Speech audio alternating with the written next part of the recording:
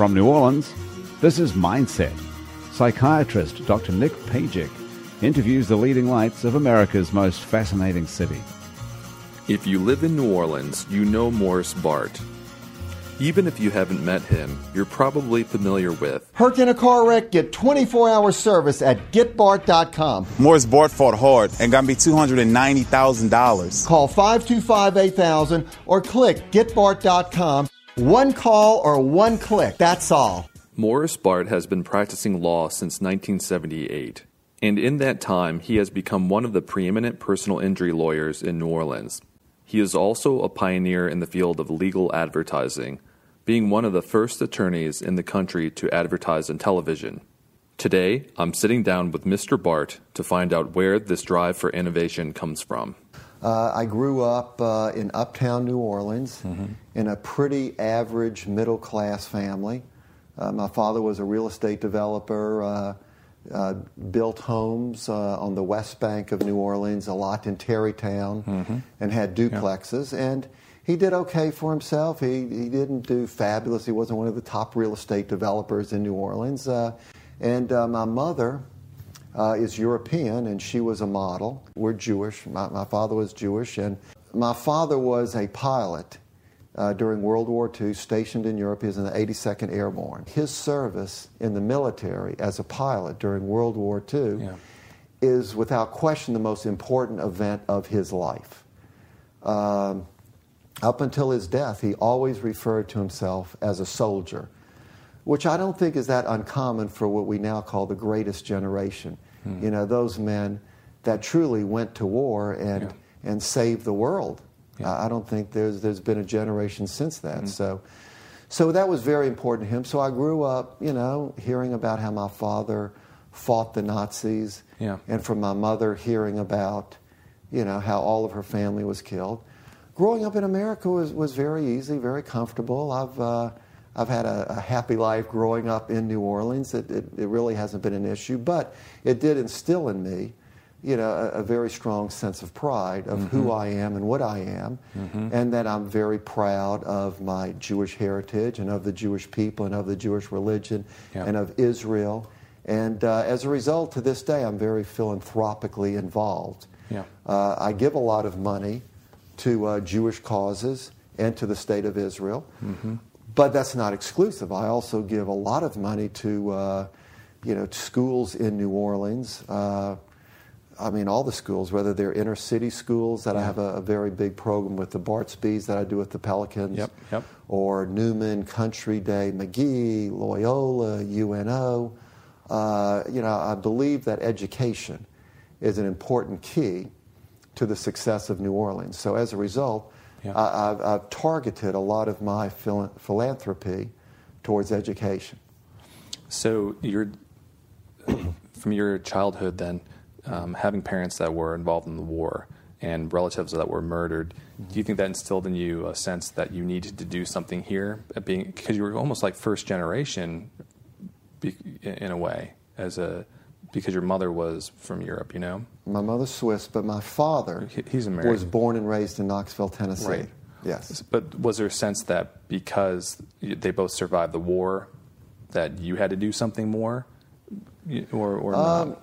It's possible. I mean, like I said, I did have a strong sense of pride.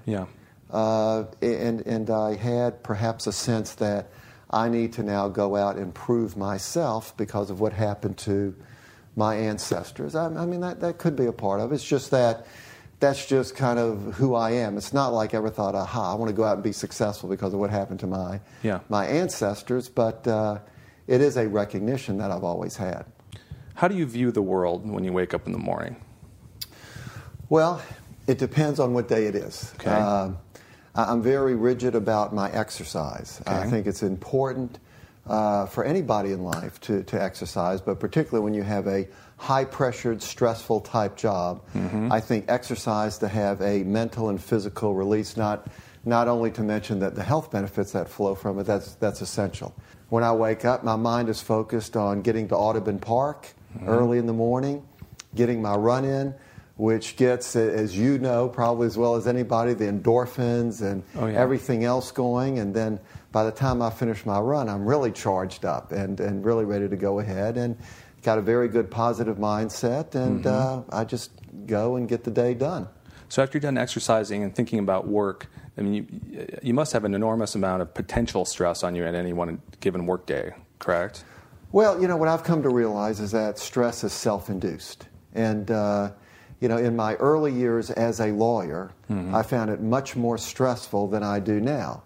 Even though I deal with vastly more complicated, difficult, and potentially troublesome situations. Yeah. But I don't feel the stress. It's just from many years of doing this and getting comfortable with it and enjoying what I do that I really don't feel much stress at all with what I do. I like the action. I like the excitement.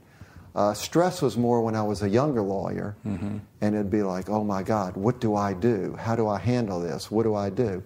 Once you get some control over, how things work and how you're going to do it, then the stress seems to dissipate. Did you begin exercising when you were a younger lawyer, when you were more stressed out? I began exercising in my early 30s. And it really was an offshoot. I graduated law school. I was around 26 years old, started working, jumped into it. I was young, I was ambitious, I wanted to do well, I wanted to make a name for myself, become a good lawyer. And so I was just working all the time. And even though I was still young, I found that I was starting to lose a little energy. Prior to that, as most of us when we were in school, we keep active, we're up and around, we're doing things, and all of a sudden, for the first time in my life, I was sitting down in an office environment all day, or if I was in court, I was sitting in the courtroom all day. And it's challenging mentally, but it doesn't do too much for you physically.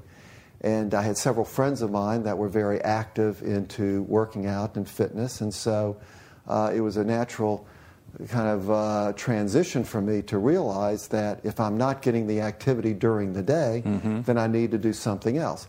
I've never been much of a drinker, and I guess in the past men would, go for the happy hour. I used to be a bartender. Oh, really? So I'm very familiar with how men at 5 o'clock like to go and have a martini to kind of unwind. And so I decided that's what I need to do. I need to unwind, but I'm not going to drink a martini because I'm not a drinker. So what I'm going to do is I'm going to hit the gym. And it was just that thought process that in my late 20s I said, aha, I need to start advertising. Not advertising. I need to do that. I need to start exercising, and I've done it nonstop since I've been in my 20s. And what bar did you work at? Well, it's for New Orleanians who have been around a while. They might remember Ichabod's. Great job to have when you're in college.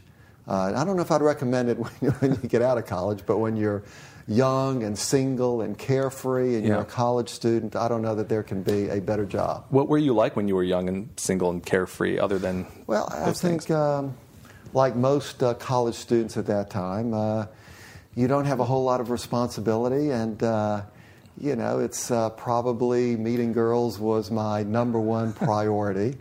And then after that would be my schoolwork, getting good grades, because I did have a vision of becoming a professional and becoming a lawyer. And so I didn't want my quest for meeting girls to interfere with my making good grades. And you pretty much balance that. I would say that was kind of the extent of my life back then. Did you date a lot? Pretty much, yeah. I would say that I think it was just a pretty typical college student experience. Meet girls, go out. Sometimes you have a girlfriend, sometimes you don't. Just a pretty typical college student experience. Do you have any advice about love for people listening to the show? Well, that's a pretty deep question you're just jumping into. Love requires a lot of things. It requires similarities. It requires commitment. It requires dispositions that match each other. Some people say like attracts, some people say opposites attract, but you have to find someone that I think you're comfortable with. I think perhaps, similar values and upbringing is very important, because, it's having a long-term relationship. I've been married now for, let's see, we got married in 82. So 31 going on 32 years. Okay. Have a great marriage. And it just requires a commitment and being with someone that you enjoy being with. So when you were a little kid, do you think that you were you type A, or were you, did you do well in school? I was probably type B. I mean, I was just a fun-loving, easygoing type of guy. Mm-hmm. And, it was reflected in the jobs I had. I sold clothes. I used to love to sell clothes, worked in several men's stores in New Orleans. And then, like I said, I got into the restaurant business, which I loved, and I was a waiter, I was a bartender, and then I became a manager of the restaurants, and I loved doing that. Yeah. The change occurred when I got into law school. Now, I think it was partly because I got into law school and partly because I was just maturing, as many of us do. We're teenagers, and then we hit the 20s, and then we start to grow up. My father used to say that, what was that saying? He had something about... You don't have sense until you're 30 years old, something like that. And so I think that just came about. And I was very proud of the fact that I got into law school. From the very first day I heard I got into law school, I was very proud of that. And I did well in law school. I graduated at the top of my class. I was in the Honor Society. I got awards for getting the highest grades in some of my classes. And so law seemed to come easy to me, where in college, I had to work harder. I had to struggle to get good grades, but I was willing to do that struggle to achieve my goal. In law school, it was a good fit. It just came easy to me, and I think that evolution of then going through law school, stayed with me all up until today. Even after many years, I'm still very excited and passionate about being a lawyer. It seems like you had several jobs where you did a lot of hard work. I know waiting tables and working in a bar can be grueling at times. That's it's very fun. fast-paced. Do you think that taught you, where you got your work ethic, was those years of working, or did it come more from your childhood? I think it just came from my parents. It was just in my genes. I mean, I've always had a good work ethic. Yeah. I believe it's a very important and integral part of life. Mm-hmm. I've had the... opportunity now to go to exotic places. We have a home in Aspen, and I spent a lot of time in Aspen. And I meet guys who have been very successful, made a ton of money in life, decided to cash in their chips and go to Aspen. And they go there, they buy a beautiful house, sometimes with their new wife, their new trophy wife, sometimes without the trophy wife. But they go there, and I've seen two things. Number one, I've seen guys that go there and after 6 months or a year are bored to death and leave and go back home. And I've seen other guys that thrive there. But when I talk to them, I don't care for it. It's not a lifestyle that appeals to me. They play golf, they ski. Yeah. And while those leisure pursuits are wonderful, it's not anything I care to do on a full-time basis. I mean, I get juiced by working. I like the action of working. And it's something I've come to realize about myself. Yeah. And I just think it's important. If you have a skill, if you've been trained, you're a doctor, I'm a lawyer. I just think as long as we are healthy and physically able to serve people and to help people because somebody's invested in us, somebody's given us this extraordinary education and opportunity, that if we decide simply because we've made enough money not to work and not to help people, then shame on us. Yeah. That we shouldn't do that. I think that's a waste at any age. Yeah. And I hope my father worked well until he was in his 80s. Wow. There's nothing I'd like more than on my 80th birthday to cut an ad, a new One Call That's All ad, and still be on television selling and running my law firm. Where does the One Call That's All, where did that come from? Well, that was a creation. I did that, and you now see it all over the country, and it's because friends of mine around the country have asked if they can copy it. I say, sure. I really don't care. I mean, it doesn't matter to me. So it's not licensed out or anything like that? I probably should have trademarked it, but I didn't. But basically it came about, it's an interesting story what happened. This was in the 80s. Okay. And at that time, a new thing was coming on television called infomercials. And you had the proliferation of infomercials.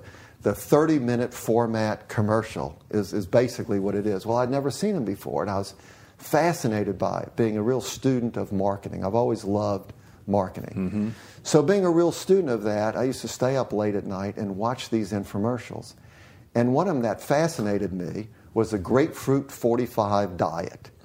And the theory behind this was that these scientists had taken the substance out of the grapefruit, which I guess is pectin, which is in grapefruit. But they had taken this magic substance out of the grapefruit, put it into pill form. Mm-hmm. And if you took that at night, while you slept, it dissolved all your fat into liquid form. And when you got up in the morning, you simply urinated your fat away. Right. And after a couple of weeks or so, you would have lost pounds and pounds. And of course, it wasn't regulated that strictly back then by the Federal Trade Commission. So they'd have these fake testimonials of people coming on saying, yeah, I ate steaks and eggs and ham and everything I want, and I lost 30 pounds in 1 month on the grapefruit 45 diet. So it fascinated me. So I got together with my agent at the time. It was just the two of us. And I said, listen, I understand this now. What America wants, they want things that are fast and easy. Nobody wants to hear that to lose weight, you have to exercise and work hard and eat right. Yeah. They want it easy. They want to just take a pill and you lose weight. So how can we do that with law? How can we do it? So we started brainstorming. Okay, so what do people do? How do they get a lawyer? Well, they call a lawyer up. Okay, well, when they call a lawyer, what does the lawyer then do? Well, the lawyer does a lot, but, it's the initial call. So we start thinking, okay, well, maybe one call does it all, or one call, that's all you need, because we want to make it simple. It's simple for everybody. And then out of that meeting came one call, that's all. That, it's easy. It's a following kind of the silly grapefruit 45 diet, but right, the message was very powerful. It's one call, that's all. It's like, I've got all these problems. One call, that's all, and now I've got a law firm. They're going to take care of everything. And that slogan has stuck now for many, many years. Now, was there an evolution to your development as a professional when you went from being an early career attorney to then being this kind of business manager? Because you manage your law firm yourself and you practice law, right? Right. So tell me about how that came about, where you really became the Morris Bart that people know on TV and that persona, I guess. Well, for probably the first 15 years I was a lawyer. I ran the law firm and I was the trial attorney. Okay. I handled all the trials in the firm, the jury trials, judge trials, everything. All the litigation I did in the firm. And I was really pulled. I mean, I was working 6-7 days a week. Yeah. And then I met with a business consultant. And he told me, he said, look, what you need to do is this. He said, the magic in any company is the person that can bring in business. That's the magic component of any business. Very few people can do that. He said, in your business, you can hire lawyers to handle the cases that can do as good or maybe even do better than you can.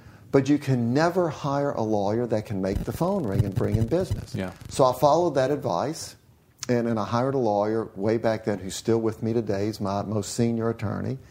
And I remember I said, listen, here's a group of cases I have that I'm working on. You take this group, and that frees me up to now create ads, do ads, concentrate on the marketing.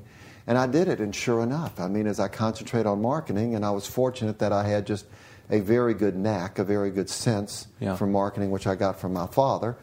But I started doing that, and the practice started growing and growing, and I hired more lawyers, and as it got bigger and bigger, I shifted much more to management than I did to actually doing cases. But I've never gotten completely out of that. I mean, to this day, I spent a lot of my time just being a lawyer, meeting with other lawyers in the firm, plotting strategy on the cases. We have a mass tort section in our law firm where we handle medical products, pharmaceutical drug cases, BP oil spill cases, and I head up that section. So I'm intimately involved with all of the case dealings that we have in mass tort. So what do you think made you different than other lawyers to actually take the step to open your own law firm, and then to take these steps to do more marketing and kind of take the risk of doing that? Well, the risk is the operative word. The bigger the risk, the bigger the return. Yeah. I was willing to push all my chips onto the table and be all in. When I first started doing it, I was one of the first ones in the United States, and I was the first one in Louisiana. Nobody knew if it would work. I mean, now everybody knows if it works, so it's a no-brainer. It's just a matter of whether you can do it and be successful. Right. But when I did it, nobody knew if the phone would ring. We really didn't know. And I remember one time a lawyer in New Orleans, some of these comments you never forget. This was a lawyer that I really respected. He was a very successful lawyer. And, I told him, I'm a young lawyer. I was maybe 2 years out of law school. I said, I'm thinking of advertising. And he said, well, that's fine. He goes, you just better hope it works, because if it doesn't, you will never get a job in this city again.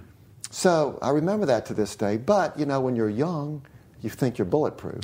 So I kind of shrugged my shoulders and said, fine, if I don't get a job here, I'll move to another city. It's kind of no big deal to me.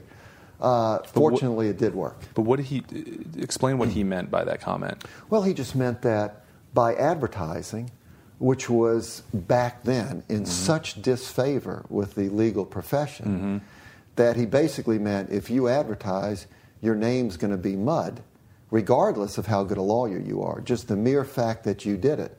It's so controversial, your name's going to be mud, and no lawyer in town will want to hire you. So even with that advice, you said, I'm going to do it anyways. Right. That's pretty bold. Well, you got to take chances. I mean, you got to stick your head out of the foxhole sometimes. Were you nervous? We're in a hyper-competitive profession. There's 21,000 lawyers in Louisiana. There's 6,000 lawyers just in New Orleans. So it's unbelievable. I mean, as a psychiatrist, what are there, 40, 50 psychiatrists in New Orleans? Not that many, right. How would you like it if there were 6,000 psychiatrists in New Orleans? Think about trying to get a patient in that scenario. May have to come up with a slogan. Yeah, right. So anyway, but that's the environment it was back then, and that's the environment it is now. Yeah. I was willing to go to court. I wanted to try cases. I wanted to be successful. I wanted to be a good lawyer, make a name for myself. It was hard to get the business. So for me, it was a natural to go on television and advertise, even though I was assuming tremendous risk. People regularly told me, you're going to fall on your face, you're not going to make it, it won't work, people won't call you, on and on and on. I had 1,000 reasons why it wouldn't work. I decided I wanted to do it anyway. I thought, it's going to work, it's not illegal, it's not unethical. Right. Why can't I do it? What do you think your greatest failure has been along the way? I wouldn't call it a failure, but what I would call it is an ongoing battle. Okay. And that is my war against mediocrity. When you have people working for you, particularly now we have a big firm, a lot of lawyers there. Yeah. But I see it in every business I go into, restaurants, everywhere. There just seems to be this mediocrity of work, and people tolerate it more than ever. There's the few people that excel, and we love them. Doctors, lawyers, professional, even the person that sells us our clothes. You then have the people that do a terrible job, and if you're in a position to fire them, then it's a no-brainer, you fire them. In the middle, which comprises a lot of the workforce, you have just mediocre people. They're just showing up for work. They're not bad. They're not good. They're just kind of average, journeyman type showing up for work. And in my firm, I still have a passion for what I do. I still have a zest for what I do. So I want to surround myself with like-minded people. And so throughout my professional career, I've had this war on mediocrity, where I try to get people to improve, to get the best out of themselves. Some I can, some I can't. And as one lawyer told me, he said, this is going to be your personal Vietnam, because you plunge into that, you can't get it done. It's the same when I go to a restaurant. Having worked in a restaurant for many years, I have a certain pride. I had a pride about what I do, and when I go, I expect that. I mean, working in a restaurant should be the easiest job in the world. You have people coming there in a good mood that want to enjoy themselves. All you have to do is assist them in enjoying themselves. So to have someone come in a good mood and turn them into a bad mood because of lousy service, that really takes something. So I tip big, but conversely, if I get bad service, I don't mind tipping very little, if any at all. I don't really recommend that. What I recommend, the best approach, having worked in a restaurant, and which I regularly do, is you ask for the manager. You know, if you go into a store, if you go into a restaurant, you're getting bad service, don't feel that you're constrained to only deal with that waiter. Get up off your butt. Mm-hmm. You know, go to the hostess or whoever and say, I'd like to speak to the manager.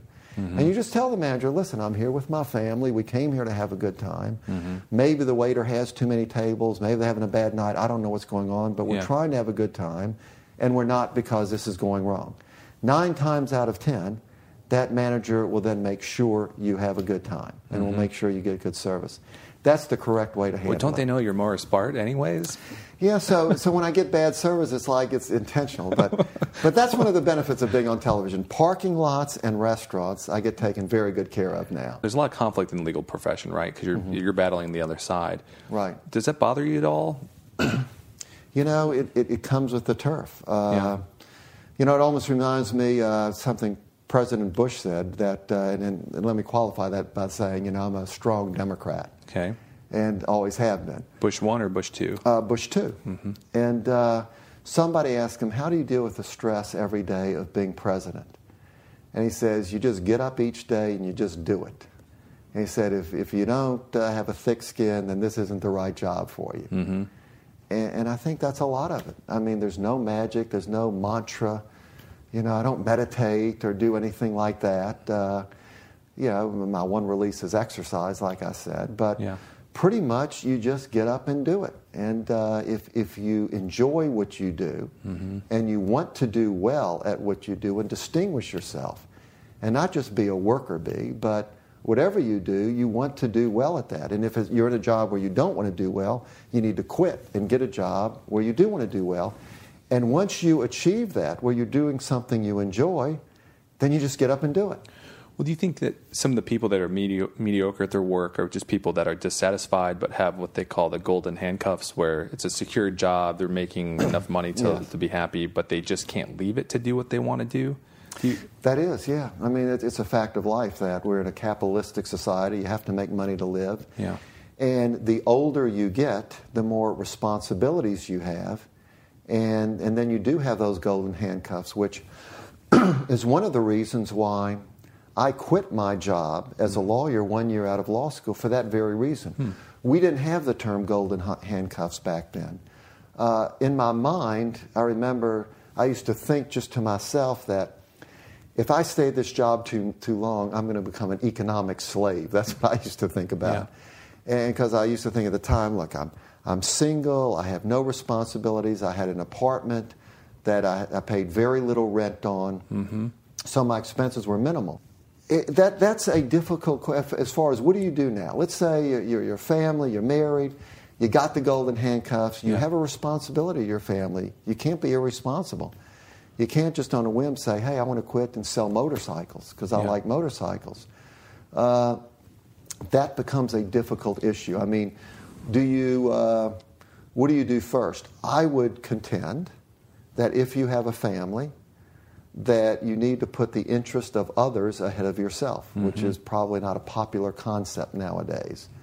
But if you've assumed that responsibility and you brought kids into the world, then you need to support them. And I think you need to do the best of what you can, but your wants and wishes may be secondary to those of your family. What do you think then leads to mediocrity, in your opinion? Like, you know, you're saying this fight against mediocrity, just trying not to be average, but to be above average or to do a really, really good job. What do you think leads to it?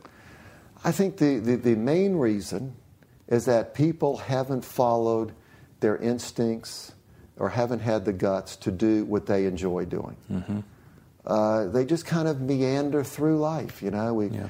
I get out of college. I can't really get a job right now. Hey, maybe I'll go to law school.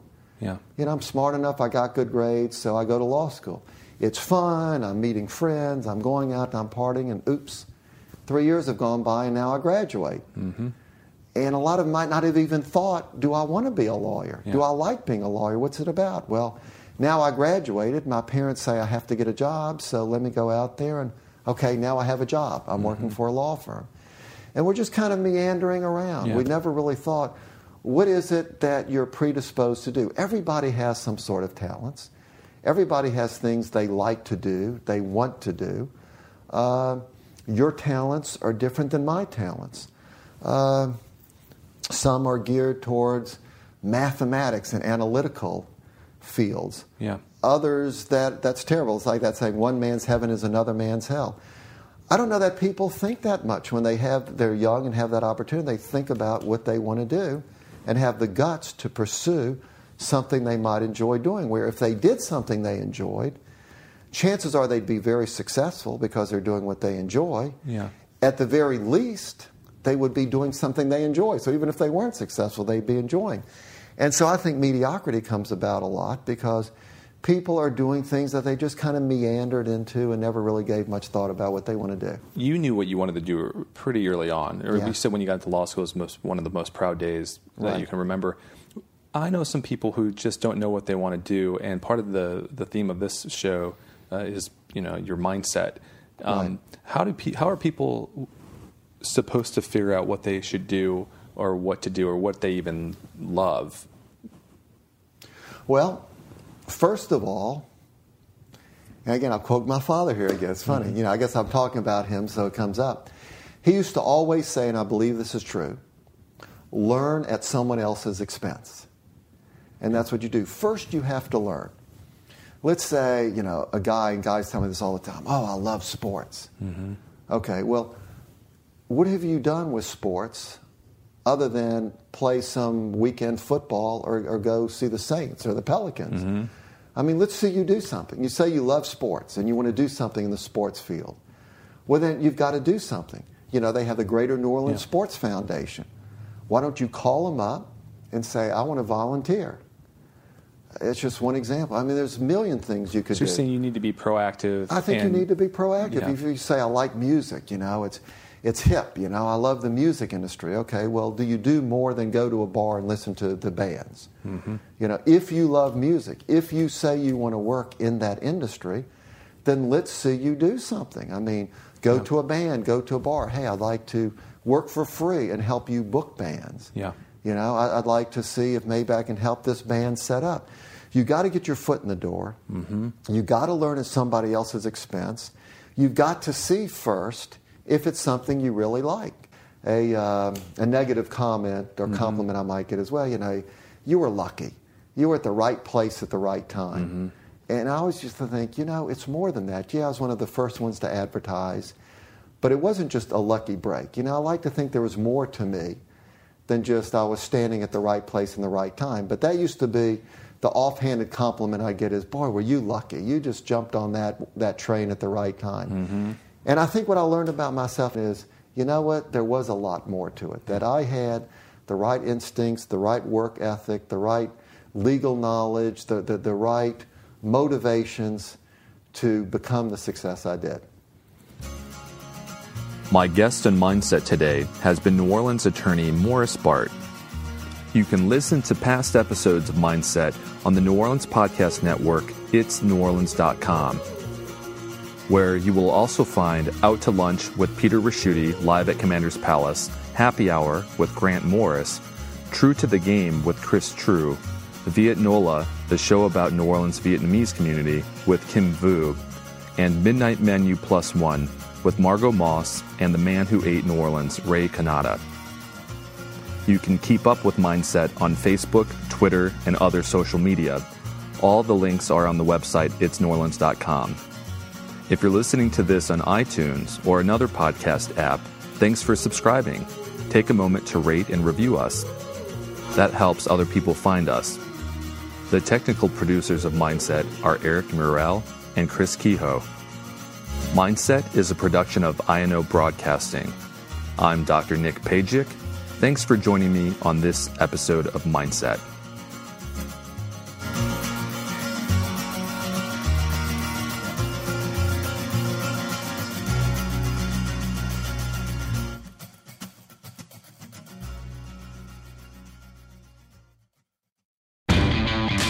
Labor Day signals the unofficial end of summer, but not the end of your outdoor projects. Lowe's helps you do it right and helps you save with Labor Day deals throughout the store.